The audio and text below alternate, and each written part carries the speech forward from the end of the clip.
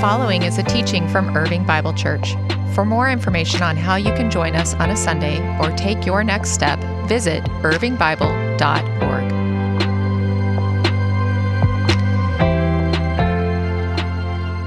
Well, good morning. Welcome to Irving Bible Church. My name is Craig. I'm so glad that you've showed up on this holiday weekend and you're in the room. Those of you watching online, thanks for tuning in. We're going to start a little bit different this morning than we normally do.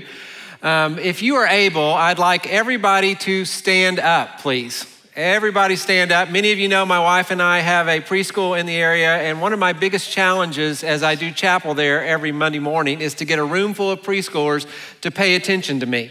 And so one of the ways I can do that, I can have everybody stand up, kind of shake out your wiggles a little bit, focus up here on me, and then I'm going to have you sit down according to categories as I call them out. And if it applies to you, then I want you to sit down. So if you graduated as one of the top 10 people in your high school, I want you to sit down. Not top 10%, top 10 people. You can sit down.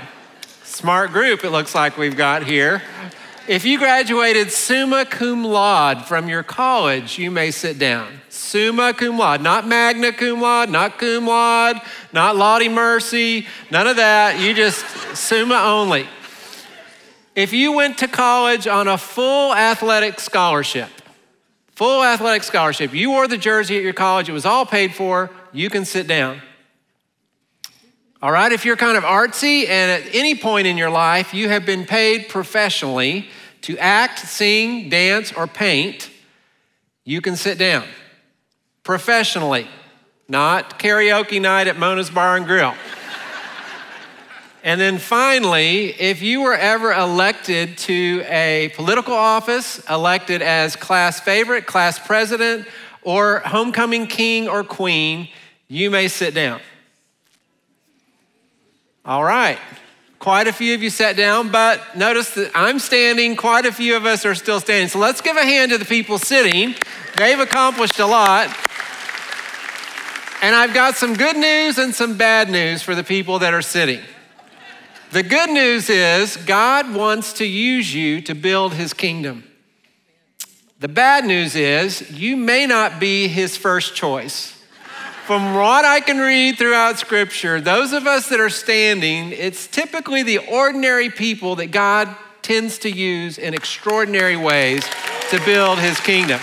All right, everybody can have a seat. Thanks for participating. But just think about the people God's used. Abraham and Sarah, this old washed up couple that God used to start a nation. Moses was a stutterer and God used him to be his spokesperson. Rahab was a prostitute that God used to help his spies take over Jericho. Esther was an adopted orphan who became queen to save Israel. Mary, an unknown teenage girl from nowhere, God chose to carry the very Son of God. Peter was a fisherman. Paul was this man who felt so limited by his shortcomings that he spent years begging God to take them away. And God's response was, Paul, my grace is enough for you. In fact, my power is made perfect in your weakness. In other words, my power and my glory is best put on display in the lives of ordinary, everyday, nothing to write home about people like you and me who just decide to follow in the way of Jesus. Maureen Morris was a woman that understood this. She lived in Houston, Texas back in the 1970s. She was in her 60s. She was a wife. She was a mother. And on the night of October 14th, 1974, an ambulance pulled up across the street from her house. And she just had a prompting that maybe she should go over and make sure everything's okay, and is there any way she could help? So she walked across the street. She had no idea what she was going to be walking into. The grandmother of this house had passed away in the house, hence that was why the ambulance was there. But the mother of this house was a diagnosed schizophrenic. The house was in shambles, the windows were boarded up, and there was a young girl, 14 years old, named Mimi, that lived in this home. And she looked around and recognized somebody needs to pay attention to her. And so she went over to her and she said, why don't you come over to my house? I've made some roast. You can have some chocolate cake. Would you like to do that? And Mimi said, I'd never had roast or chocolate cake at my house. So I said, yes, sure, I'll go. And Maureen, as they began talking, gave her a New Testament. and then invited her to her church, plugged her into their youth group, and just started watching over her. And over time, recognized some gifts and talents in young Mimi, that she had a beautiful voice, that she was so smart. And so by the end of her high school year, Maureen said, hey, you need to go to college. You ought to go to a Christian college. And Mimi said, yeah, you and what army are going to get me to a Christian college? And so Maureen took the challenge and she got some ladies together and they paid for Mimi to go to Abilene Christian University. And she got there. She's now a follower of Jesus. She meets her husband, who is a young pastor, and she gets her bachelor's degree. She becomes a high school teacher. And then over time, she gets her master's degree. Then she gets her PhD. And today, she's Dr. Mimi, a life that was forever transformed. The whole trajectory of her life was transformed because of Maureen. She now is in a senior administrative role at a world-renowned Christian university. She oversees their entire global programming, flies all over the world every month to see about the programming, and thousands of students every year are impacted by her efforts, by her leadership, and by her faith. All because one woman decided one afternoon, I'm gonna walk across the street and see if I can help in some way. Followed the promptings. In her 60s, probably thought her best days of impacting the kingdom were behind her, and yet just this, not only was this one life rescued, but thousands of lives have been impacted since because of her thing. And one of those lives is mine and my wife's, Kathy. These, Mimi and her husband are some of our best friends and have been for over 30 years. You see, when Jesus left this planet, he gave his followers, you and me, an assignment. You're to go into all the world and make disciples. And we call it the Great Commission, but it's easy for us to hear that call and think, yeah, that applies to professional pastors and missionaries and maybe some lay people, but if it's lay people, it's those that were sitting down, that have all the special gifts, not just ordinary people. And God says, hey, I want to use everybody to build the kingdom. Pastor and author J.D. Greear, who influenced much of what I'm going to say today, says this: the call to leverage your life for the Great Commission is not a sacred experience that God extends to a select few. The call to leverage your life for the Great Commission was included in the call to follow Jesus. When Jesus said in Matthew 4, come follow me and I will make you fishers of people, which means when you accepted Jesus, you accepted the call to missions. We clearly stated here as our vision statement at Irving Bible Church, we say God is calling us, the people of Irving Bible Church, to become a multi-ethnic movement of what? Missionary disciples formed in the way of Jesus for the sake of the world. But what does that look like? How do we live out this calling? Well, I love the way J.D. Greear kind of simplifies it. He says, look, whatever you're good at, do it well for the glory of God, and do it strategically for the mission of God. Whatever you're good at, because you're good at something. It may not be preaching or teaching, but you're good at something, and you're gonna use those skills in some capacity. Why not use them strategically to build the kingdom? Because God's big plan for reaching this world is not a handful of professional pastors growing really big churches and having large groups of people show up to hear a sermon on a Sunday. It's important what we do here on Sunday. But God is all about raising up ordinary people in the power of the Spirit to take the good news of the gospel with them wherever they go, where they live, where they work, and where they play. That's his plan, and that is your calling. And so to that end, I want us to look at and learn from just the life of an ordinary guy in the New Testament who God used, and I'm not overstating this, he used to literally transform the world. And I want to point out 4 convictions that I believe he lived by that positioned him to make the kind of impact that he had. And I believe if we can grab hold of these convictions, God will use us in remarkable ways to change the world, or at least, and probably more importantly, to change our little piece of the world. And the guy I want us to look at this morning was named Stephen. His story is told in Acts chapter 6 and 7, but before we go there, I want to just give you a little background. Stephen, as far as we can tell, just a normal guy, but we're going to see that his story marks the most significant turning point in the book of Acts. Jesus had told his disciples back in Acts chapter 1, I want you to go into all the world, right? Be my witnesses in Jerusalem, Judea, Samaria, and to the ends of the earth. And here we are now, 5 chapters later, and the mission seems to have gotten stalled a little bit in phase 1 because the gospel message has yet to leave Jerusalem. And I get it. Who would want to leave Jerusalem, right? 3,000 people saved and baptized in one day. Miracles are happening here. People are getting struck dead in the offering. I mean, there's some crazy stuff going on. The church is exploding. People's lives are being changed, but only in the confines of Jerusalem. And all that's going to change in Acts 6 and 7 with the story of Stephen. And I think his story is given to us in part as an example of what ordinary men and women in the church are supposed to look like and live like. Stephen's story begins in Acts chapter 6. The apostles are just trying to keep their head above water, starting this new movement, all the logistics that go into that. And in the process of all that's happening, somehow the widows have been overlooked in the distribution of food. And so the apostles come and say, look, guys, we got to focus on preaching and on prayer. We need some of you to get together and just help distribute the food. In other words, we're looking for some table waiters. Who wants to do that? And Stephen was one of the ones that was chosen to do that. And I'm sure if you're just watching this from the outside, it's easy to think, well, that's not that important of a job, probably not going to have that big of impact. But it says that he did his job so well that people noticed. And many in the community, including many of the Jewish priests, began to turn their lives over to Jesus. And the religious leaders got upset about this. And so they started making up false claims and that he's, blasphemous and religious crimes, and they bring him before the Jewish council. And I love it because this untrained layman who's totally hasn't been trained in theology gives the longest sermon recorded in the book of Acts. He totally schools all of them. And then it says in Acts 6:10, they could not stand up against the wisdom that the Spirit gave him as he spoke. And at the end of his speech in Acts 7:54, it says, when the members of the Sanhedrin heard this, they were furious and they gnashed their teeth at him. I love picturing that because I've got a little 4-year-old granddaughter that does that. Just kind of when she gets frustrated, she just does this with her teeth. But Stephen, full of the Holy Spirit, looked up to heaven, saw the glory of God and Jesus standing at the right hand of God. Look, he said, I see heaven open and the Son of Man standing at the right hand of God. At this, they covered their ears and yelling at the top of their voices, they all rushed at him, dragged him out of the city and began to stone him. Meanwhile, the witnesses laid their coats at the feet of a young man named Saul, who we know would later become the Apostle Paul. And while they were stoning him, Stephen prayed, Lord Jesus, receive my spirit.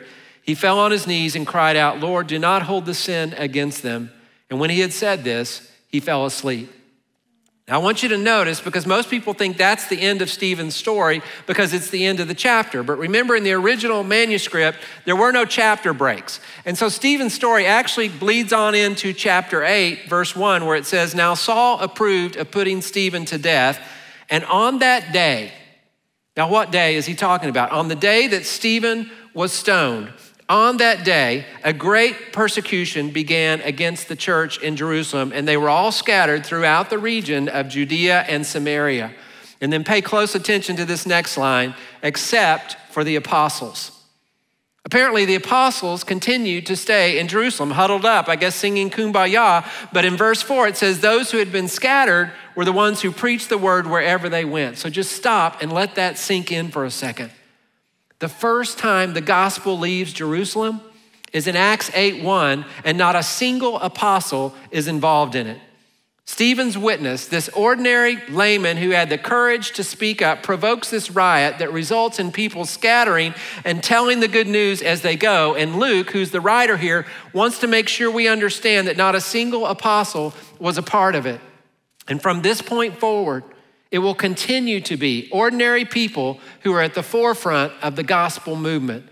Stephen Neal wrote a book entitled The History of Christian Missions, and he details how the early church spread so quickly and powerfully in those days. And he says this, few, if any, of the great churches were founded by the apostles. Nothing is more notable than the anonymity of these early missionaries.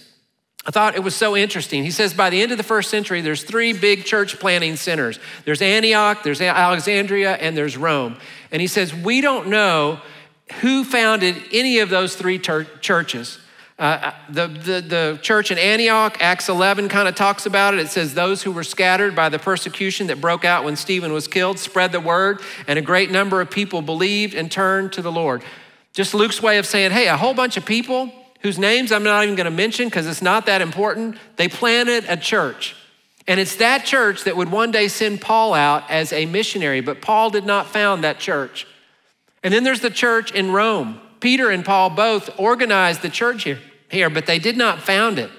We know Paul wanted to get the gospel to Rome because the whole last half of the book of Acts is just Paul saying, I got to get to Rome. I got to get to Rome. I got to get the gospel to Rome. And if you know his life, it's like the Raiders of the Lost Ark type of adventure. He goes through shipwrecks and beatings and snake bites. And finally, in Acts 28, he drags his old tired body into Rome. And it says in verse 15, when he gets there, the brothers and sisters greeted him. Like, hey, Paul, great to see you. We planted a church and it's going great. No names, just the brothers and sisters. Nobody knows who planted these churches, just ordinary people that went and carried the good news with them because they were scattered because of Stephen's courage and his convictions. So I want to just quickly look at 4 convictions that I think stand out in the life of Stephen and are the hallmark of the kind of convictions that ordinary men and women have who become world changers. And the first conviction is just simply this: the conviction that God wants to use me. Understanding that God wants to use me. When the church in Jerusalem came and said, hey, we need some people to serve some food. We need some table waiters. Who's in? Stephen said, well, I can do that, because he understood. God wants to use an ordinary person like me where I am with what I have. That's his plan to change the world, right where you are with what you have. So think about where you are day in and day out, your neighborhoods, your workplaces, your schools. Look, Liam Neeson is not the only one who's been given a set of unique skills. You have been given unique skills. What if the purpose is to open doors that wouldn't otherwise be opened? Proverbs 22:29 says, you see a person skilled in his work, he will stand before kings. What has God made you really good at? Maybe it's teaching or medicine or law or architecture or building or plumbing or landscaping, whatever it is. What if God gave you those skills so that one day you could stand before kings, before people of influence, and tell them the good news? I've heard it said the gospel has always traveled around the world faster on the wings of business and commerce than it has through any apostolic strategy. And so what I'd like you to consider this morning is that maybe God gave you unique skills and talents for a purpose. And maybe the purpose in the skill he gave you was to spread the gospel. You know, missionaries talk about what we call the 1040 window. If you've ever heard that phrase, it's just talking about the 10th through 40th parallel, that most of the people on the planet who have never heard of Jesus live in this 1040 window. This is where India and China and Afghanistan are. And this is where churches send most of their missionaries. And we should. We need more missionaries there. But guys, we're sitting here in a place called Irving, Texas, known to be one of the most diverse zip codes in the entire country. People from all over the world have shown up here, and many of them from the 1040 window. Many of you are from the 1040 window. And you are working alongside, you are living next door to, you are going to school with these people. This is your mission field. And so you can stop sitting around waiting for an extrasensory type of experience to call you into missions. Quit staring at your alphabet soup, trying to blow the letters around to get some sort of assignment out of it. Your assignment has been given. And if you feel like you're not that important or not that talented, all the more reason why you should expect God to use you, because God has always delighted in using ordinary people to accomplish the most extraordinary things. Paul says it this way, brothers and sisters, think of what you were when you were called. Not many of you were wise by human standards. Not many were influential. Not many were of noble birth. But God chose the foolish things of the world to shame the wise. God chose the weak things of the world to shame the strong. God chose the lowly things of the world and the despised things and the things that are not to nullify the things that are, so that no one may boast before him. Those who change the world understand this. God wants to use me. There is a role for me in building the kingdom. Second conviction I think we see in the life of Stephen is that the Holy Spirit fills me. The most common description given to Stephen throughout these chapters is that he was filled with the Spirit.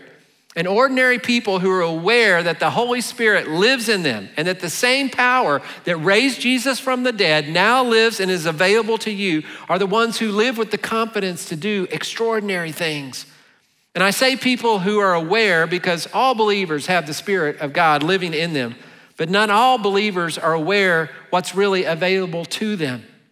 Jesus made extraordinary promises about the power and potential of the Holy Spirit living inside of us. So extraordinary that I think often we just let them kind of fly over our heads and don't think about them. But just think, John 16:7, Jesus says, I tell you the truth, it is better for you that I go away, because when I go away, I will send the helper to you. If I don't go away, the helper will not come. Now imagine being one of his disciples and hearing Jesus say that. You've walked alongside Jesus and now he's leaving, but he's saying it's going to be better because a Spirit is coming.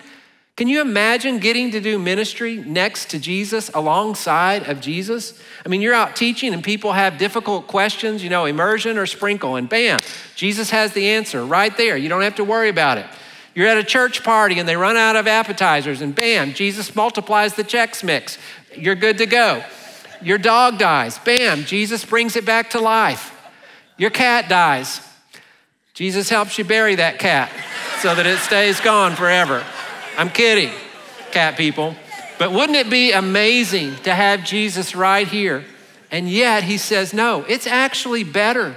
That if you really understood who the Holy Spirit is and the power that he brings, you would be glad that I'm leaving. So let me ask you this. Does your experience with the Spirit of God validate that statement? Do you wake up every morning excited, anticipating what God's Spirit living in you might want to do through you today? Another example, Matthew 11:11, Jesus says, truly I tell you, among those born of women, there has not risen anyone greater than John the Baptist. Now, just full transparency, I grew up in the Church of Christ, and we didn't refer to him as John the Baptist. He was John the Baptizer.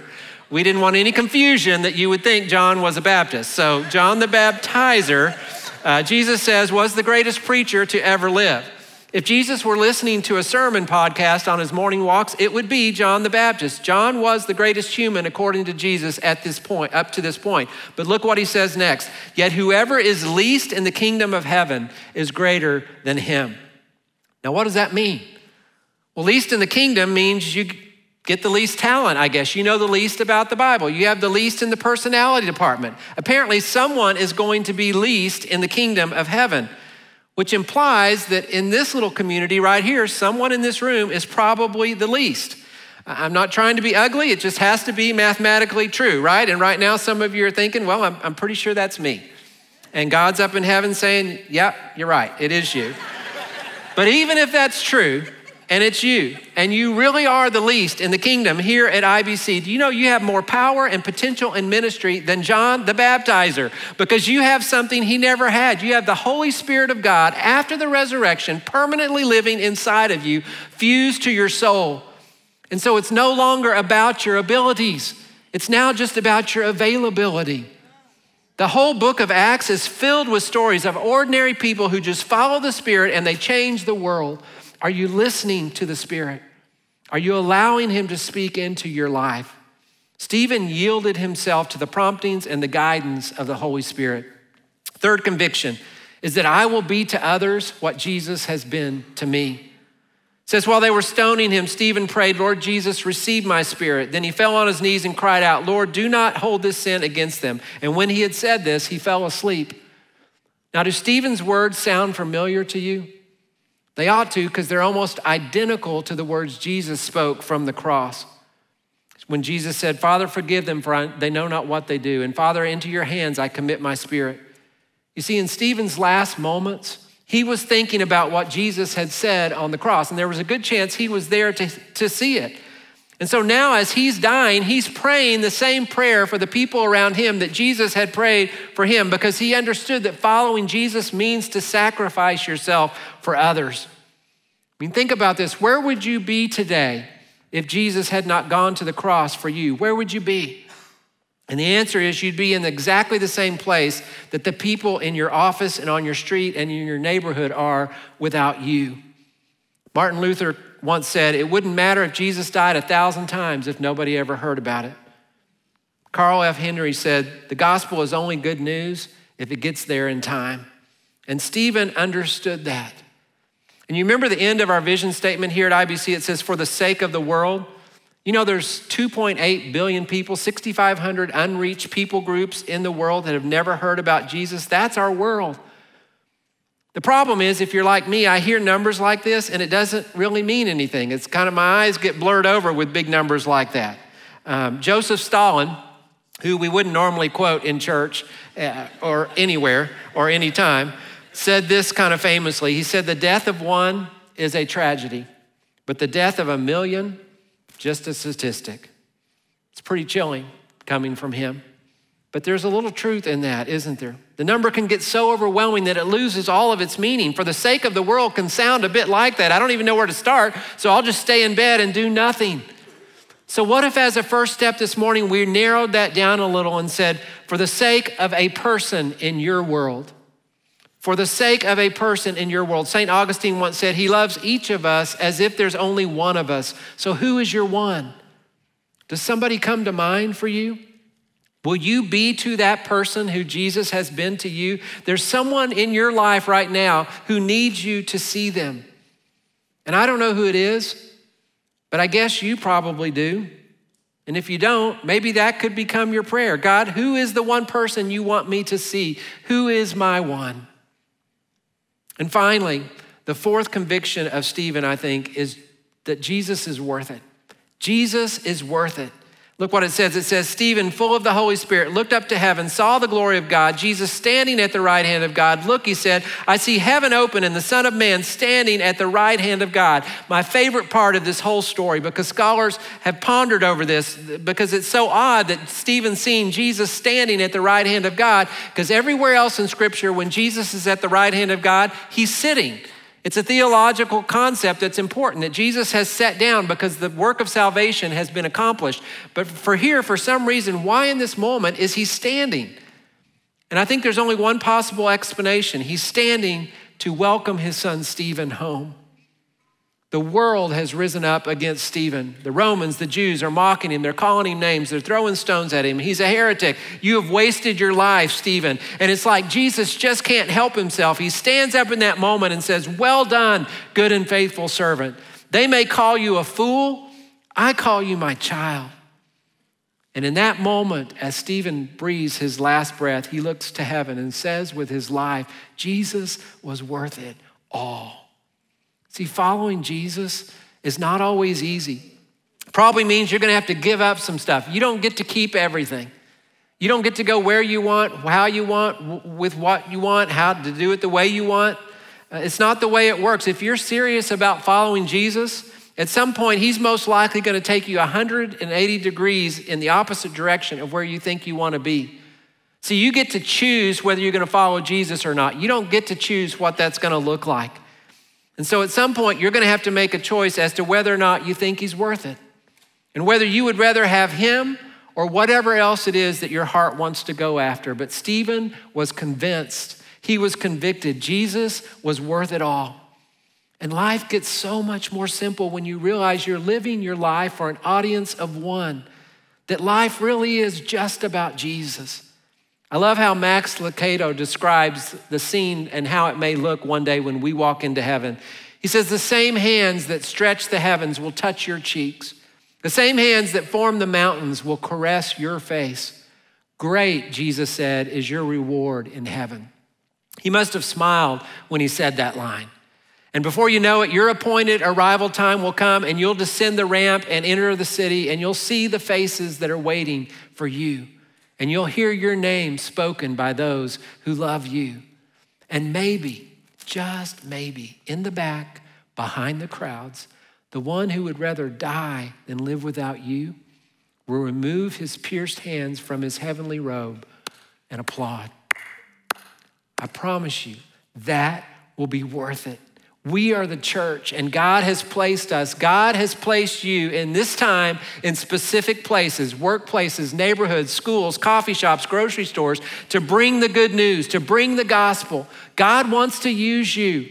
God has given you his Holy Spirit. You have everything that you need. God wants you to be to those people who he has been to you, and God promises in the end that it will be worth it all. See, God uses ordinary people like you and me to change the world. And so as we close, I just want to try to prove this to you. As you think about your testimony, if you're a follower of Jesus and you think about how you got to Jesus and the people that helped bring you along, if there is anybody significant in your story that wasn't a professional pastor, wasn't a missionary, wasn't a theologian, a seminary professor, but just somebody ordinary, like a grandparent, a parent, a teacher, a coach, a neighbor, a friend. If anybody is in your story of getting to Jesus like that, I want you to stand up. Come on, stand up. If anybody like that helped bring you to Jesus, played a significant role in your testimony. Now look around.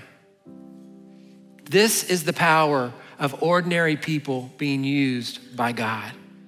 And if this stirs up something inside of you that says, yes, I want to be used like that. I want my life to matter like that in the eternal scheme of things. Then I just got a couple of suggestions as we end this morning. Number one, show up next week.